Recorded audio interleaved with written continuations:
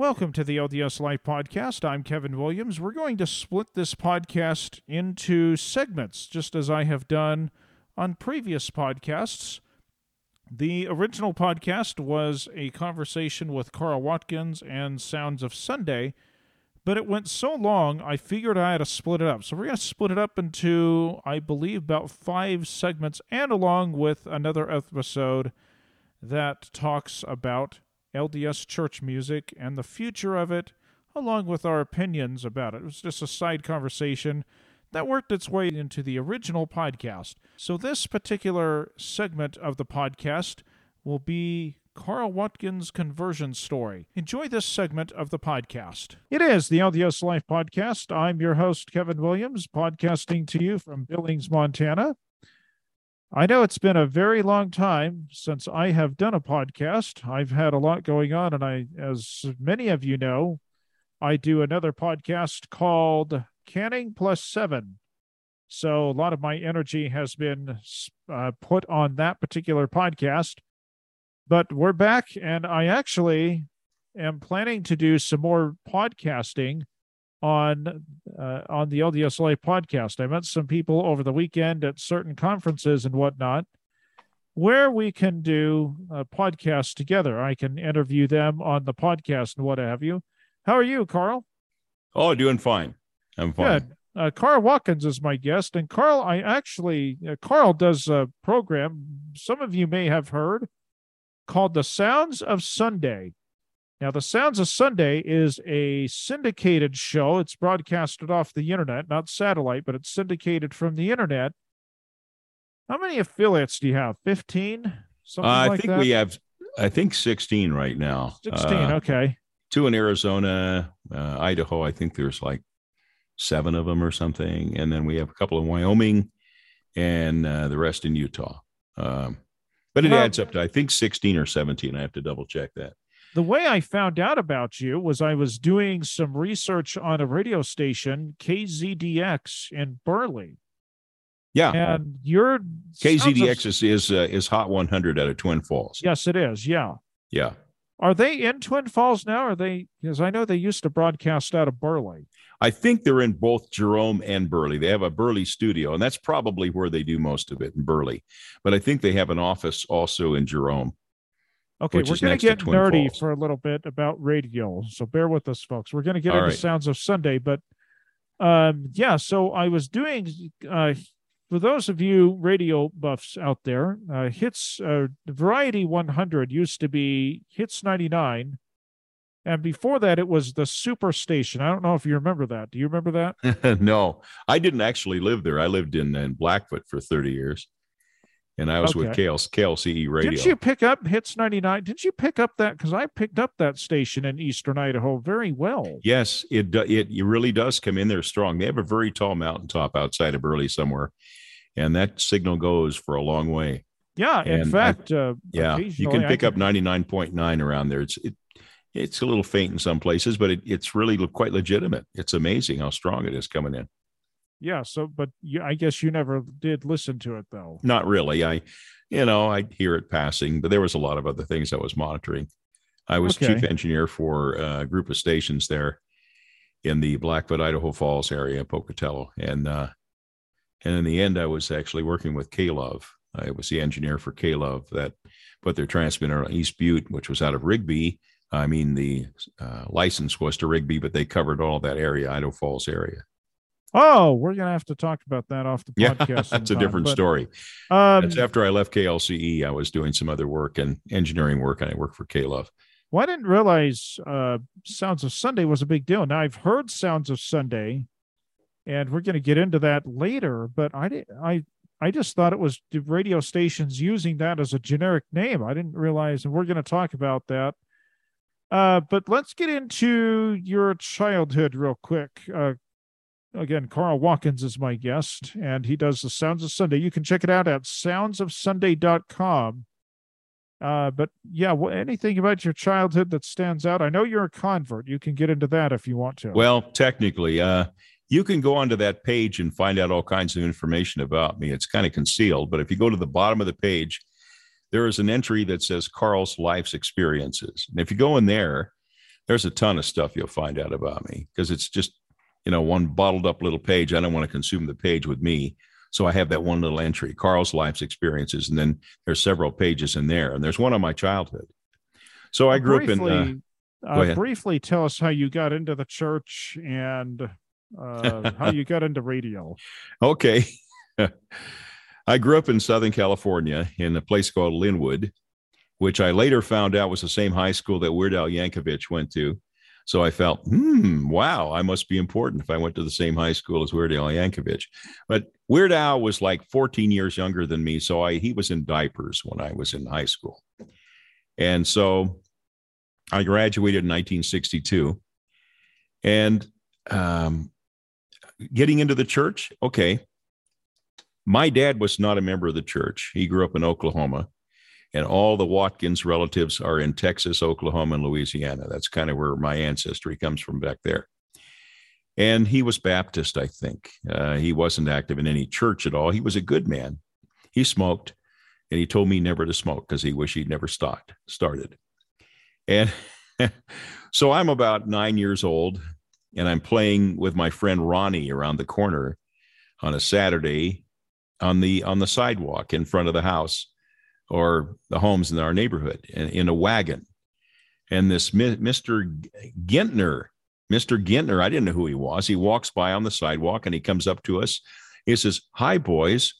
How would you like to go to Sunday school with me tomorrow?" I says, "Oh, okay."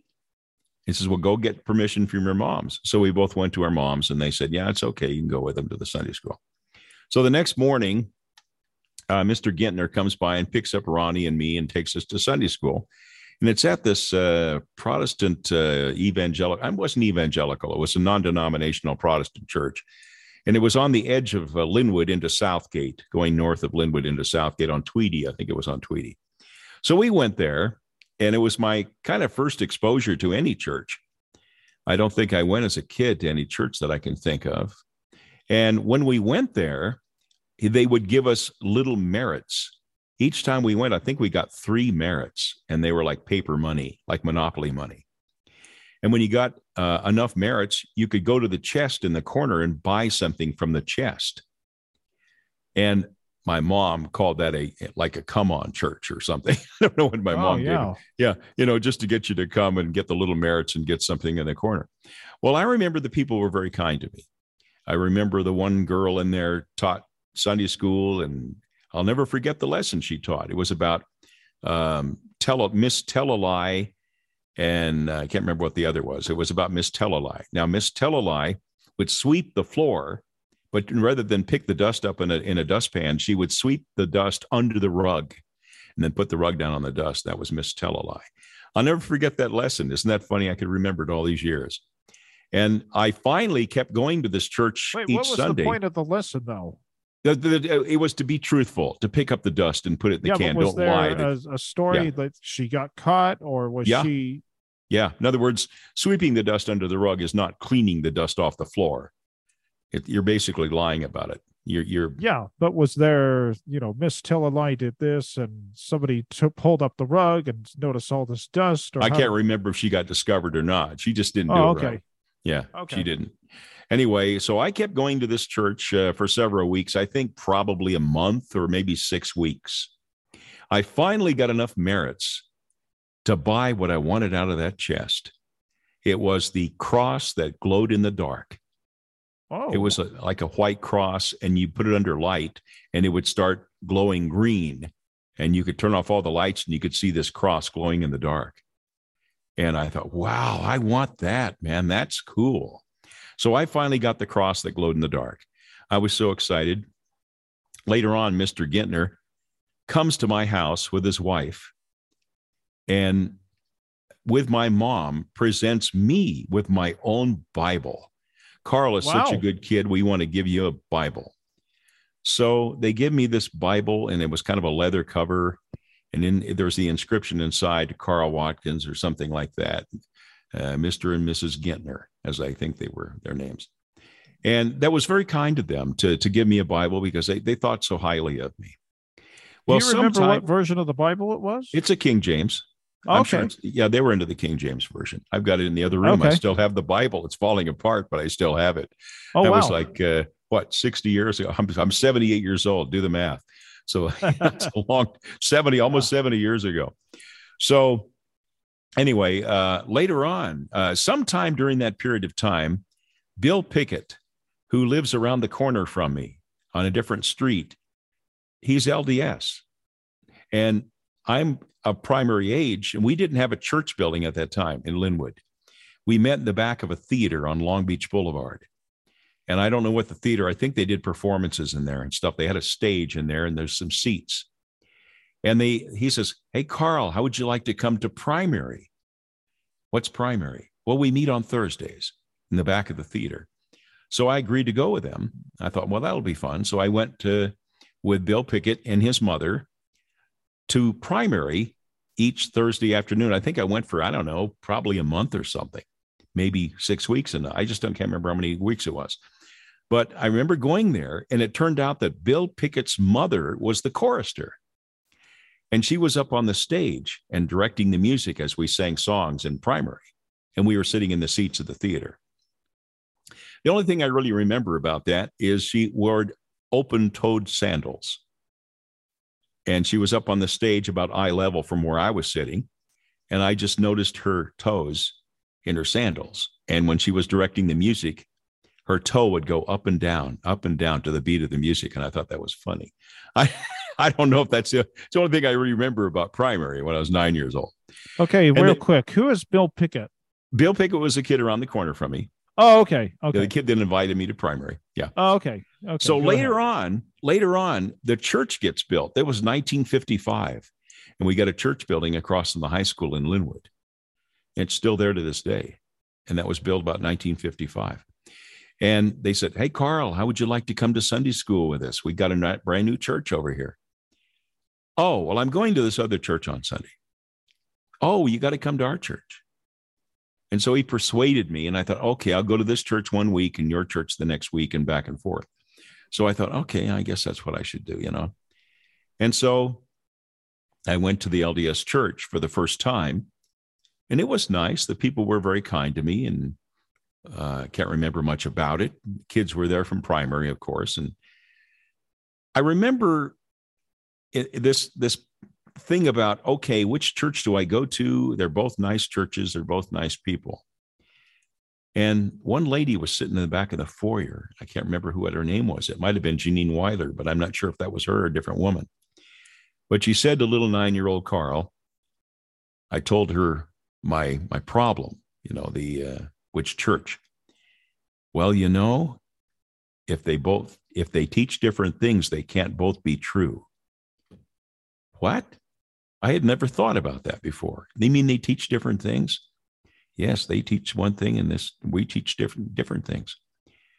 And I thought, well, that makes sense to me. They can't both be true if they're teaching different things about Jesus Christ and about the gospel in general. So one day, I was pondering this, and maybe a week or two later, I'm in the back of the chapel thinking about that. And I remember glancing backward toward the track rack. Now, in those days, they had racks on the wall which contained tracts like the Joseph Smith story, Which Church is Right, and so forth, all the missionary tracts that would give out. And you could just take one freely and read it if you wanted to take it home. And I was glancing back at the track rack on the wall, pondering, could the Mormon church be the true church? And I just received a very warm feeling that it was the true church. I didn't know anything about it, really. I didn't even know what the Book of Mormon was. I just remember that feeling, this is the true church. And acting on that feeling, I decided that I would continue to go to this church. And I remember Mr. Gentner coming over to my house, and my mom having to explain to him, yeah, all my family are Mormons, and we think he should be a Mormon. That was the excuse they pretty much gave him, and he was okay with that. But he felt bad that I was leaving his church after the nice Bible they had given me. But that's where my testimony began, really, was that in the back of that foyer, glancing back at that tract rack on the wall, wondering which church is true. And what kind of a feeling did you have? It was a warm feeling. It was like, this feels like the right thing. Okay. It's like when you're convinced that something's right and you get a warm feeling. I suppose it's the Holy Ghost talking to you. Yeah. This is true. I mean, you felt confident that you were doing the right thing. Uh-huh. I'm going to say about 2 years later, here, I keep going to the church, the LDS church, all that time. All I knew it was a Mormon church at that time. That's all I knew.